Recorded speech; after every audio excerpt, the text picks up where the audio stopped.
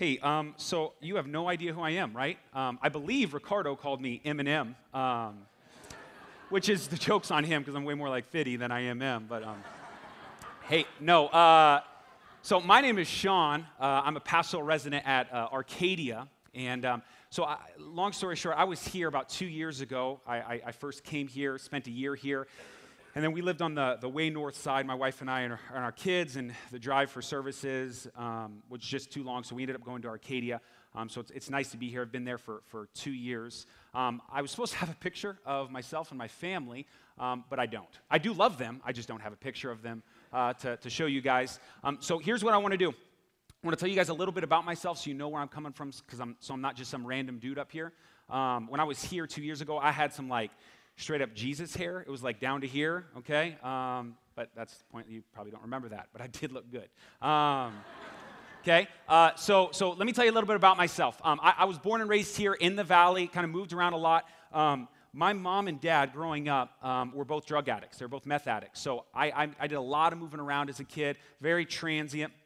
And at the end of my 7th grade year, my mom, who as a meth addict, it's weird because it wasn't a Christian home, obviously. My mom was this quasi Jehovah's Witness, So it was Jehovah, thank you for the meth. I don't know how it worked, but so she one day decided to build this car from the ground up, paint it pink. And if you know meth addicts, they don't mess around. They're setting their mind on something. They're getting that beast done. Okay, so she builds this car. I'm done with 7th grade. At the end of 7th grade, she's like, "We're going to drive to Texas to see your mom." I'm like, "You're a drug addict. You're crazy. Let's do this." Or not see my mom, see my aunt. That doesn't make any sense at all. My mom said that. So we drive to Texas to see my aunt and my nephews. And the car literally breaks down. We never saw the car again. So there's somewhere on the 10, this pink Datsun that's sitting there. And so we get out there. And long story short, we spend the summer there with my aunt and uncle. Now, keep in mind, it's not just my mom and dad who are drug addicts. My dad is in prison, actually, at the time here in the Valley. So it's my mom and my mom's boyfriend who are here in this little town called Granbury, Texas. We're there about halfway through the summer. I'd been in, maybe 3 or 4 drug busts in my life, but in Texas, everything's bigger, right? So you tracking with me on that? So we're sitting there one day, my brother, my sister, and I, my cousins and nephews, and we're sitting there, and then just in come the SWAT, right? So the SWAT cars, the vans, the helicopters, the tanks. There was no tanks, but it was crazy. So they come in, they take myself and my brother and sister. We go to foster care. My mom and my mom's boyfriend go to prison. My mom's boyfriend gets 55 years in prison. So my brother and sister and I go to foster home. Now, my brother and sister have a different dad than I do, like I said, because my dad's here in prison. Their dad is in prison for murder. You know what I mean? So it's welcome to my family tree. So here's I'm sitting here. My dad eventually gets out of prison. He comes and gets me out. And I come here back to the Valley to live with him, and he's still a drug addict. I end up going to Shea Middle School, and this is the reason I'm telling this story, because I end up going to Shadow Mountain High School. Shadow, what up, Matadors? Anyone? 1! Yes! 2! All right. Olay, you know what I'm saying. Okay.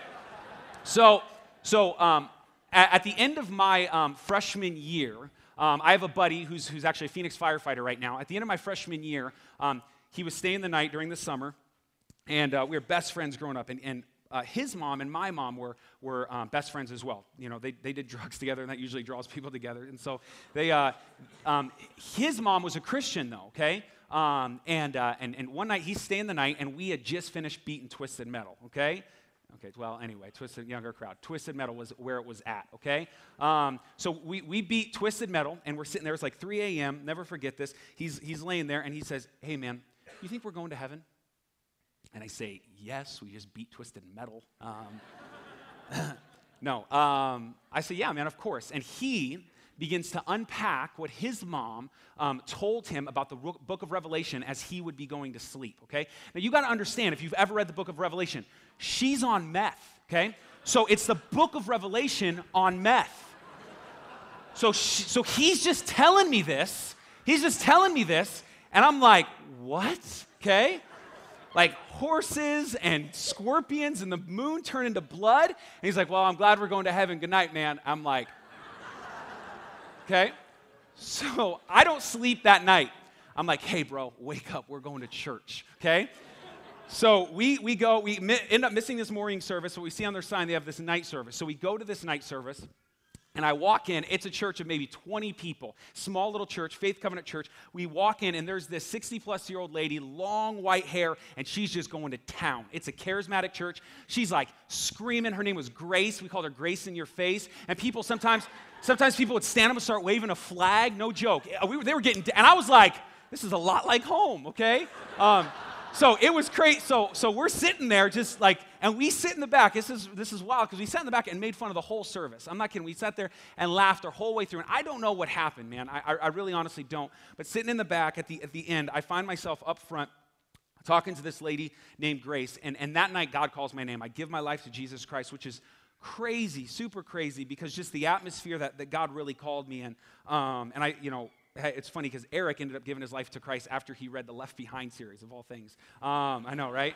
It's like you knew the book of Revelation. Anyway, so here's the deal. I end up getting saved, go through high school. I end up meeting my then future wife, and that church ends up closing down. I become a pastor at another church in Scottsdale. And I was there, and God started to put on my heart this idea of church planting. And that's not a lot of the language. I think in Redemption we're kind of used to that language. That's not language in the charismatic world that they would use. At least at the time they weren't using it.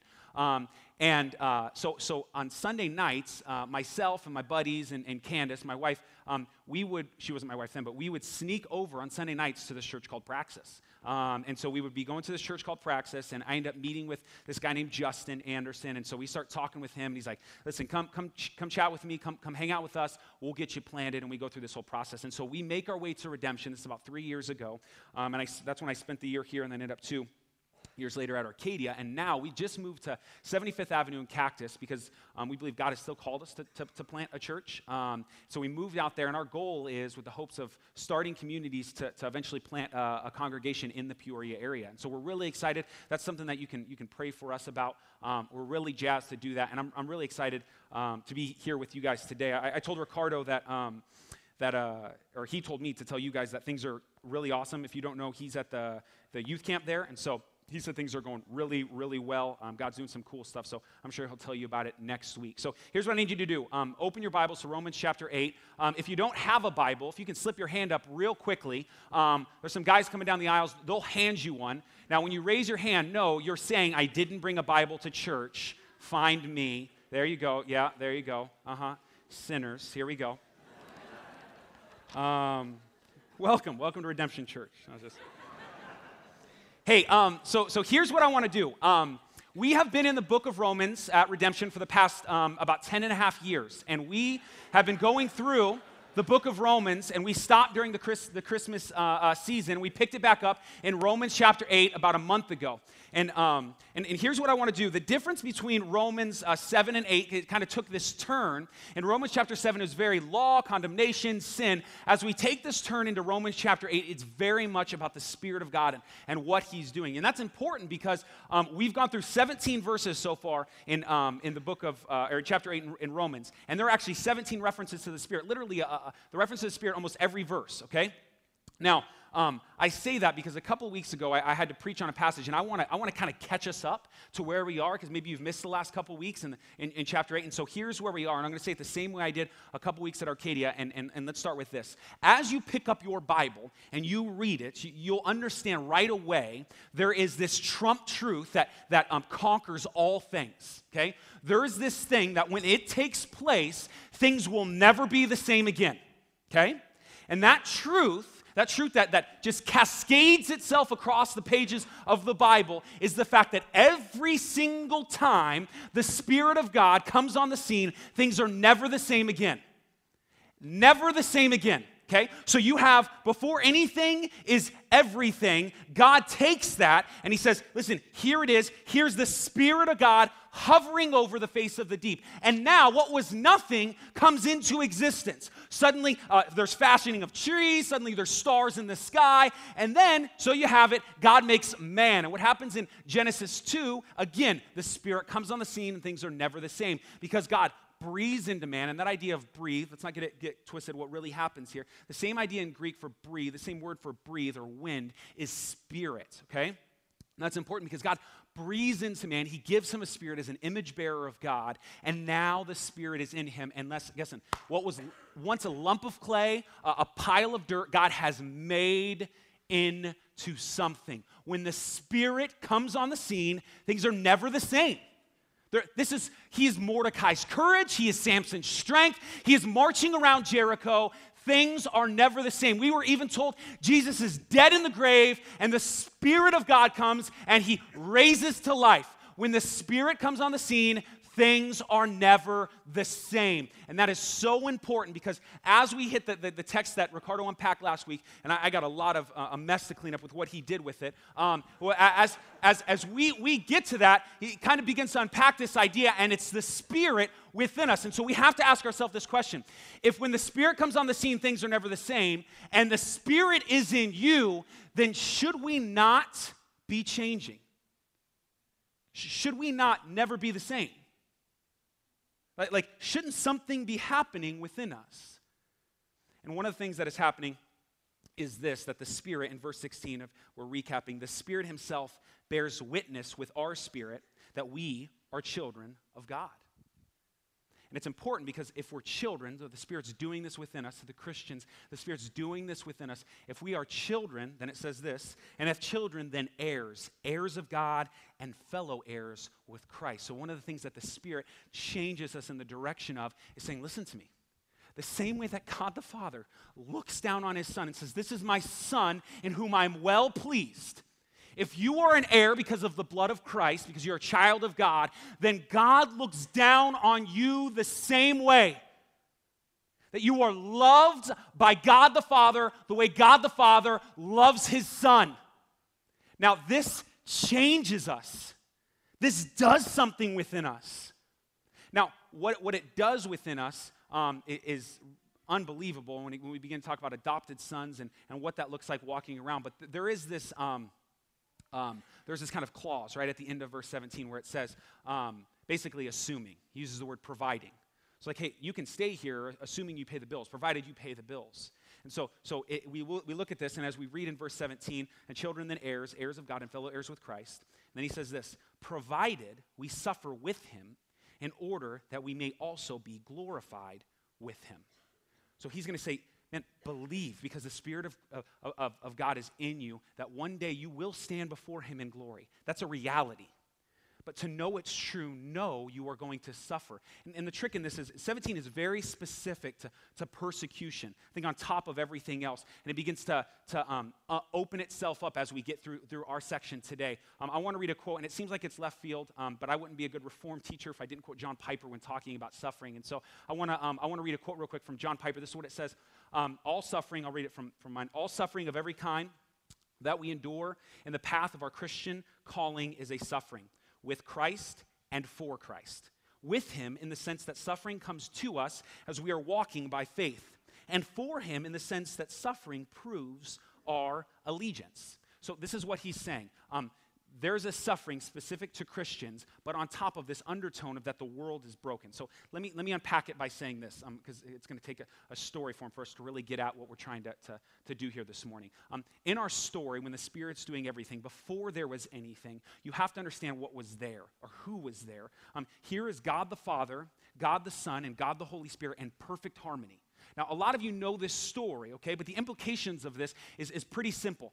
God has made the world in such a way that whatever brings him glory, the thing that is bringing him glory finds its most joy. Like, the thing that is bringing it glory, the person that is bringing him glory finds joy, so much so that their joy can be considered complete. So here is God giving glory to Christ, Christ giving glory to the Father.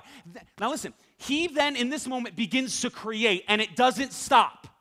So when he creates the forest, when he creates the stars, when he creates these things over and over, these things were made to bring him glory. And guess what? He makes man, and the declaration, the rule of the universe still applies.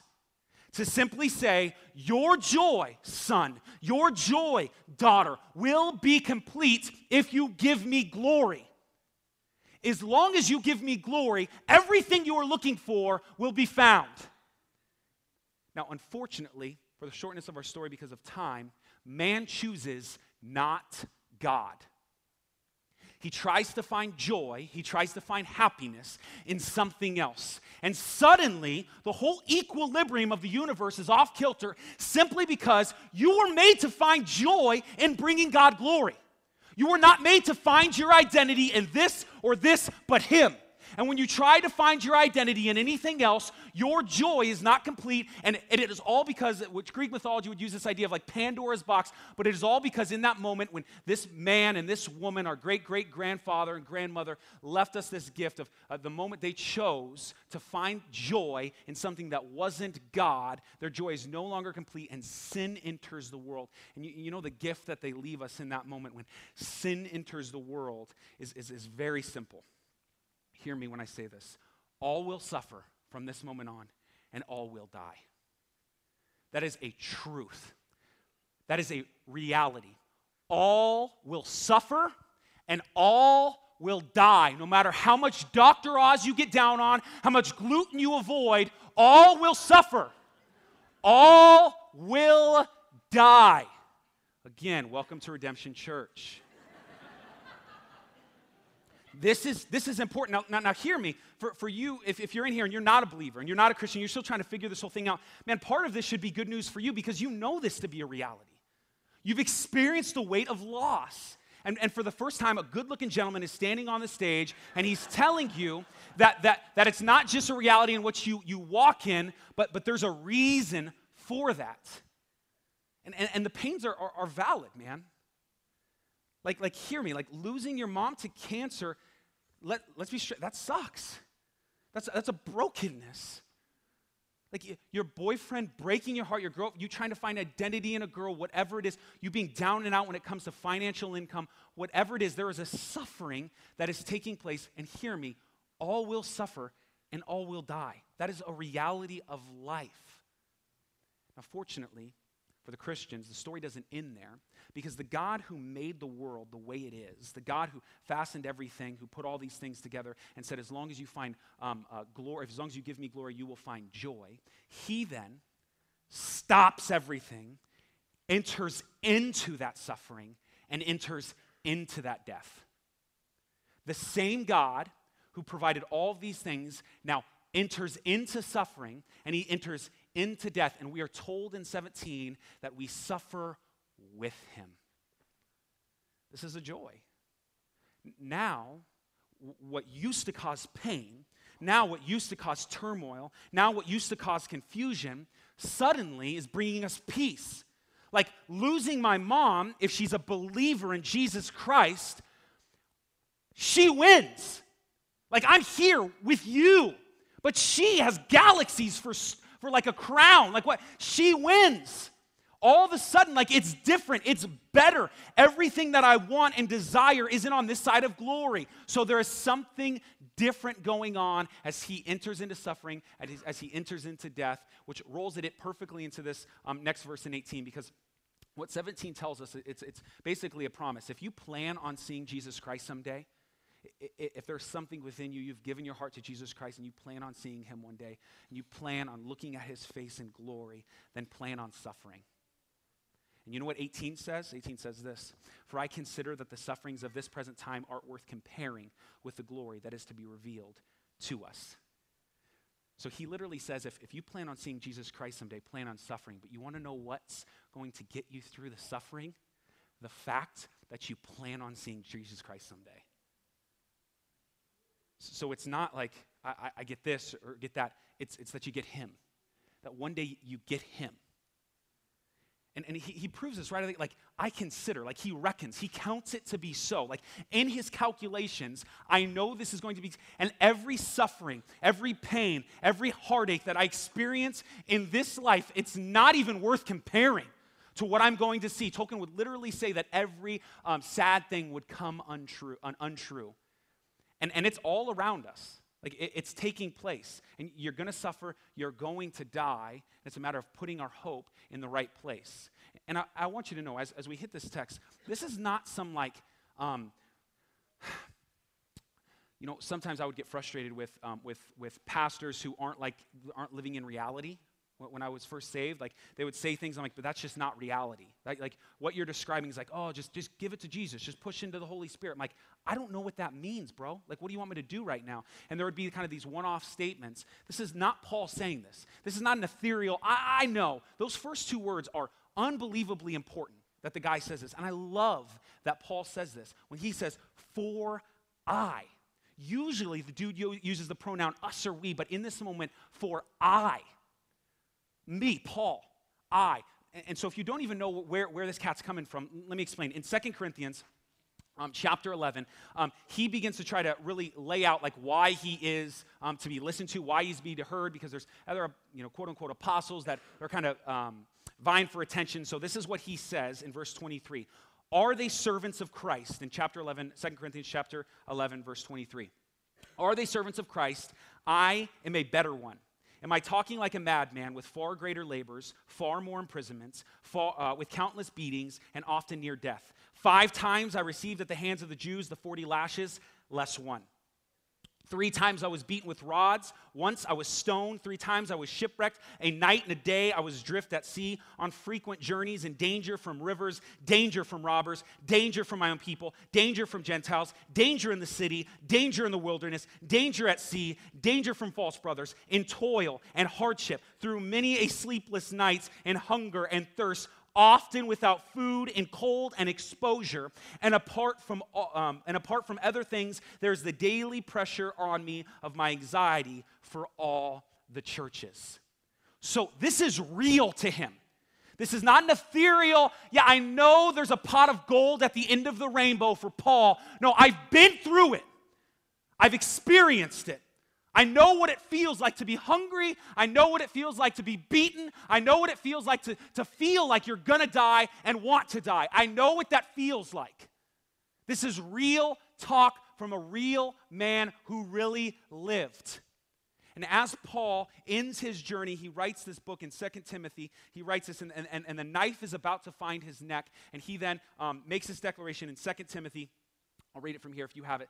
2 Timothy chapter 4, verse 6. This is what he says on his way to finish his life. For I am already being poured out as a drink offering, and the time of my departure has come. I have fought the good fight. I have finished the race. I have kept the faith. Henceforth, there is laid up for me the crown of righteousness, which the Lord, the righteous judge, will award me on that day, and not only to me, but also to all those who love his appearing. Now, leave that up here because this is really important what takes place in this section of verses. It would be very easy for us, and maybe some of us have done this, that we know when push comes to shove and everything is done and time has ceased and we enter into heaven, there's going to be this mansion. And the Bible would use this idea of crowns and rubies, like there's going to be there, and that is what's going to be better. But that is not what Paul is saying here, because all of those things are taking place. Henceforth, there's laid up for me the crown of righteousness.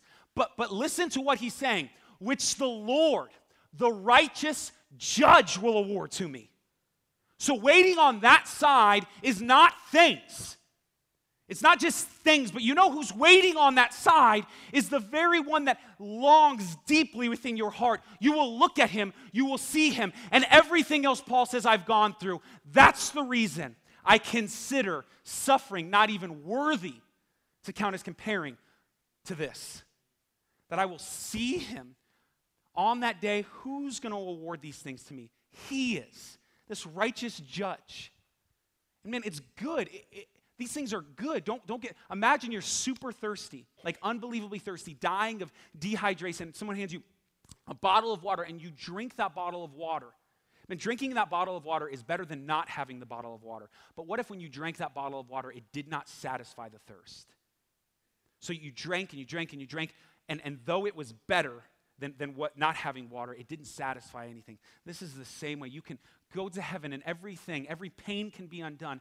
But without that longing, without Ecclesiastes 3:11 absolutely seeing it, that eternity is stored up within our hearts, and we see now that hole that's within us being satisfied. Without that taking place, it's pointless, man. It's pointless. And I hope our heart longs for that. My son, he's 6 years old, 6'4", and we have a daughter, Eve, who's 1. Corbin is 6. He's really into this game called Minecraft. Word up, anybody? Okay. And he's playing Minecraft. And here's the thing he always tells me, and this This is one of those like, oh man, gosh, I'm going to miss this. He wants to play Minecraft, and every day, he knows he gets 30 minutes to play it. Every single day, he gets his 30 minutes, and he waits till I come home so he can play with me, so I could play with him. And he says, and I said, why don't you had some time earlier to play, and he says, it's fun to play, but I really like playing with you. And so for him, playing Minecraft is fun.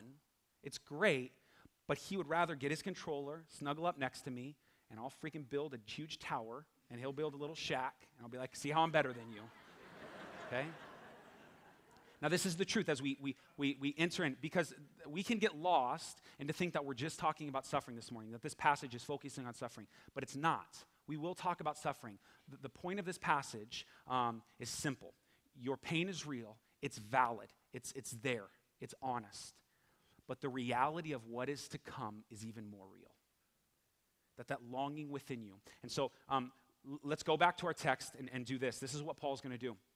He's going to take creation. He's going to put creation in the realm of what it looks like that creation now is broken. He's going to personify creation. And then he's going to do something really wild with this. And so let's read it. We're in Romans chapter 8 still. We're going to pick it up now in verse 19. For the creation waits with eager longing for the revealing of the sons of God. Just stop. I know he got real far there. Okay? So here's the first thing we can know. We're going to grab these things from creation, see what Paul's saying about creation. And the first thing is this, that it's eagerly longing. That creation right now is waiting for something. And what it's waiting for, just some Theology 101, the sons of God to be revealed. And this is another way we would wholeheartedly believe that once all the children of God, all the sons of God are revealed unto creation, that the time has been fulfilled and Jesus Christ will come back. Okay, the reason that's important is because creation is waiting for this day. Creation is waiting for the return of Christ. Creation is waiting for the end. And the immediate question we have to ask is, why is creation waiting? So he continues on. For creation was subjected to futility, not willingly, but because of him who subjected it. So here's why creation is waiting. Creation is waiting is because every single day, the same rhythm that takes place goes on and on and on and on. So tomorrow, in the African savannah, grass will grow, the deer will eat the grass, the lion will eat the deer, the honey badger will eat the lion, okay?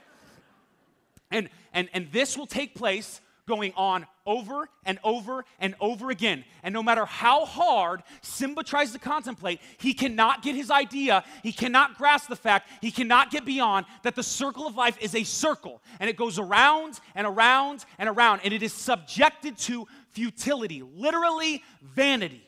It is pointless. God uses it for his purpose. God uses it for his glory. But in the end, the lion is not doing anything special that it didn't do yesterday. It is subjected to futility. The rivers will run. The rain will come over and over and over again. And it longs. It waits eagerly to be set free from this. So continue in verse 20. Not willingly, but because of him who subjected it. Hear this, in hope. So if literally we're told in Genesis chapter 3 that the very ground that we walk on is cursed. So if this is taking place, it's subjected. God curses man, curses woman, he curses the ground, and now we're subjected to futility. So here creation goes on and on and on, but there's a caveat there. It's subjected in hope. It's subjected in hope, and here's the hope. In hope, that the creation itself will be set free from the bondage to corruption and obtain the freedom of the glory of the children of God. There's that children of God, the glory of the children of God. So creation, hear this, let's recap what's happening within creation because this is important for where we're going. Creation is longing for a day because it's subjected to futility, to vanity, just pointlessness over and over. It's subjected to this. Okay? And it can't wait for this longing, and it's waiting because it knows another day is coming because it's been subjected in hope that one day there will be no more corruption. There will be no more bondage. That literally that lion will lay with the lamb. That everything that's taking place, there is a hope there, and God puts it, and it's not this, don't think of hope in the wrong way. I would use like the word plans. This is what this word's trying to conjure up here. Like the same way a basketball player, well, our hope is to win the game. His nod is like, well, I hope if it happens, it happens. God very intentionally is saying, I put this here in hope that it is going to take place, okay? Now, all this is important, right? Creation, this is a great section of verses for us to really kind of understand as we look at the honey badger, but what's taking place now is, or what's going to take place in this next verse is even more important, and this is what it says. Verse 23. And not only the creation, but we ourselves. It's going to go on, and I'll explain it in a second, but this is important.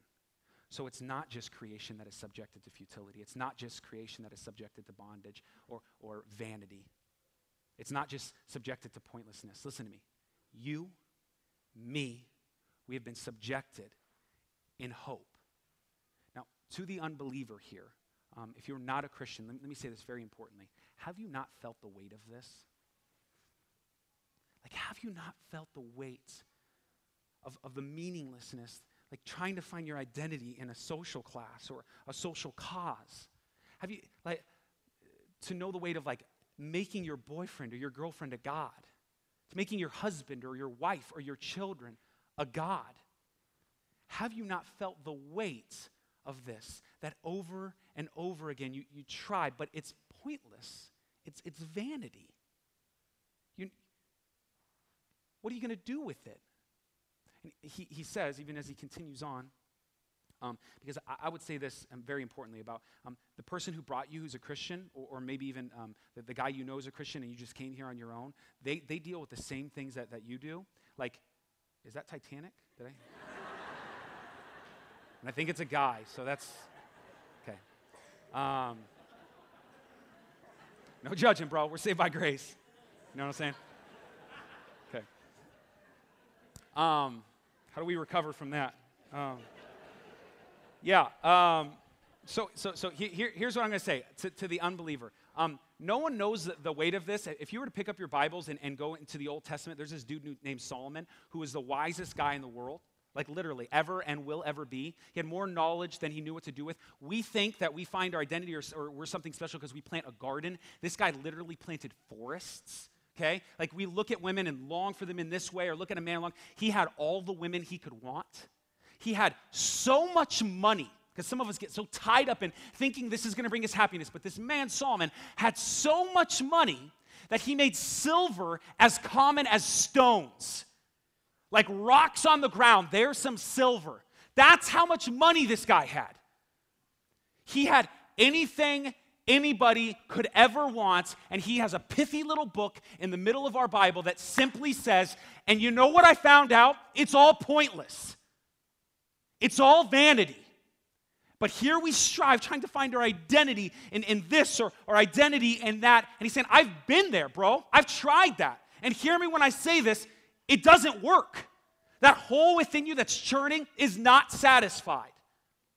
And it's so important because the next part, the second half of this verse, which says, where am I at? For creation was subject to futility. We're way longer than that. Where am I at? Not only creation, but ourselves. I'm sorry. And it continues on with this. Who have the first fruits of the Spirit, we groan inwardly as we wait eagerly for adoptions as sons, the redemption of our bodies. Pastor Ricardo unpacked the adoption of sons perfectly last week, so we don't need to spend some time on that. So here's what I'm going to say. There is, the same way creation is longing, the same way creation is groaning, something is happening within you. So Christian, hear me, because a lot of people have left the faith because this idea that what's happening within you, that you know, God has spoken to you, right? Like, I know that sounds weird, but God has spoken to your heart. He has done something within you, and you long for something better. Not on this side of glory, but you know when you pass, there's something better. You read your word, and it gives you faith, and it conjures up this idea, God, I know you're there, and you're groaning. But the same as creation, you're subjected to futility, and you wait eagerly for this day. And you long eagerly for this day. Hear me, Christian, this is the point of where I'm trying to get across. That's the only thing that's going to get you through your suffering, man. That's it. No promise of getting the lights turned back on if you struggle with money. No promise of your mom or dad being raised from the dead. Hear me, the only thing that's going to get you through this thing is that one day you will see him. That is a reality. And because people before us have seen the world that they live in and feel what they feel in their heart, and that these two are a dichotomy and they don't match up, they leave the faith because they just don't understand why and what I feel and what I read and what the Word tells me and what the Holy Spirit is speaking to me. Why is it so different than the world I walk in? And I'm not saying it's easy Just saying it's true. It's coming. The day is coming. And the Spirit eagerly, it longs, it groans within us. Have we not felt the weight of that? He continues. He says this in verse 25. For in this hope we were saved. Now hope that is seen is not hope. For who hopes for what he sees? This is really important because this first part, for me, this first part, this hope, the same hope that I'm looking at, I would say to you Christians in this room right now, do you forget that day that God called you, man? Do you forget what that looked like? Do I forget sometimes that day walking into a small church and watching this lady just scream, man, and hearing her, and then giving my life to Jesus Christ, and I got a quarter-mile walk home, and I'm telling you, I've taken thousands of showers in my life up to that point, but I never felt clean on the inside.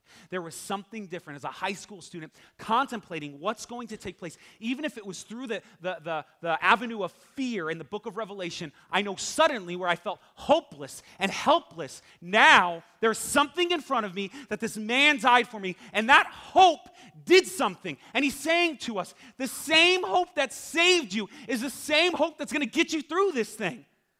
That same hope.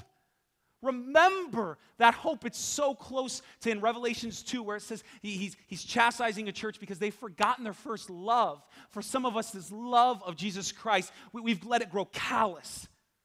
And this is why we wonder, and this is why we doubt, and we let our flesh take over. And now I'm not going to read. How much do I really believe? How much do I really? It's not, okay? And it's building, and we have forgotten who our first love is. We have forgotten what our first hope was. You've forgotten that you have something that maybe for you, the person next to you doesn't have. It's real. That one day you really will see him. And if it... Because this is the trick. Paul, this last section, he's telling us, I'm asking you, brother, I'm asking you, sister, to see God when you can't see him. That's what makes it hope. Even though you can't see him, I'm challenging you to see him. Let me start wrapping up with this. I don't think there's any better picture that we can find of this than in Hebrews chapter 11. And if you've been in church a while, you know what Hebrews chapter 11 says. It basically is this long section, verse after verse after verse about men and women living by faith. Faith is the evidence of things hoped for. And so over and over and over, we see David conquering giants. We see Samson just killing everyone. We see people, Gideon, Caleb, David. It just goes on and on and on, right? And so it goes through all these things, and we read this section of verse, and we say, see, they live by faith, and God brought them through this beast. Like he did something. And then we get to the end of Hebrews chapter 11, and we don't read that last section as we should. Because though things are great, and you can ask for your best life now, though things are great, sometimes they're not. And though sometimes God does come through, and he does this for his own purpose, sometimes he intentionally doesn't. So as we get to Hebrews chapter 11, I want to read the last section. This is what it says, picking it up in verse 32. After talking about all these people, he begins to recap in verse 32, and this is what he says. And what more shall I say? For time would fail me to tell of Gideon, Barak, Samson, David, Samuel, and the prophets, who through faith conquered kingdoms, enforced justice, obtained promises, stopped the mouths of lions, quenched the power of fire, escaped the edge of the sword, and were strong out of weakness, became mighty in war, put foreign armies to flight. Women received back their dead by resurrection. How good is God? How good is God that he came through for all these men? He is so good. It's not the same for everyone, though, is it? Some were tortured, refusing to accept release, so they might rise again to a better life. Others suffered mocking and flogging, even chains and imprisonment.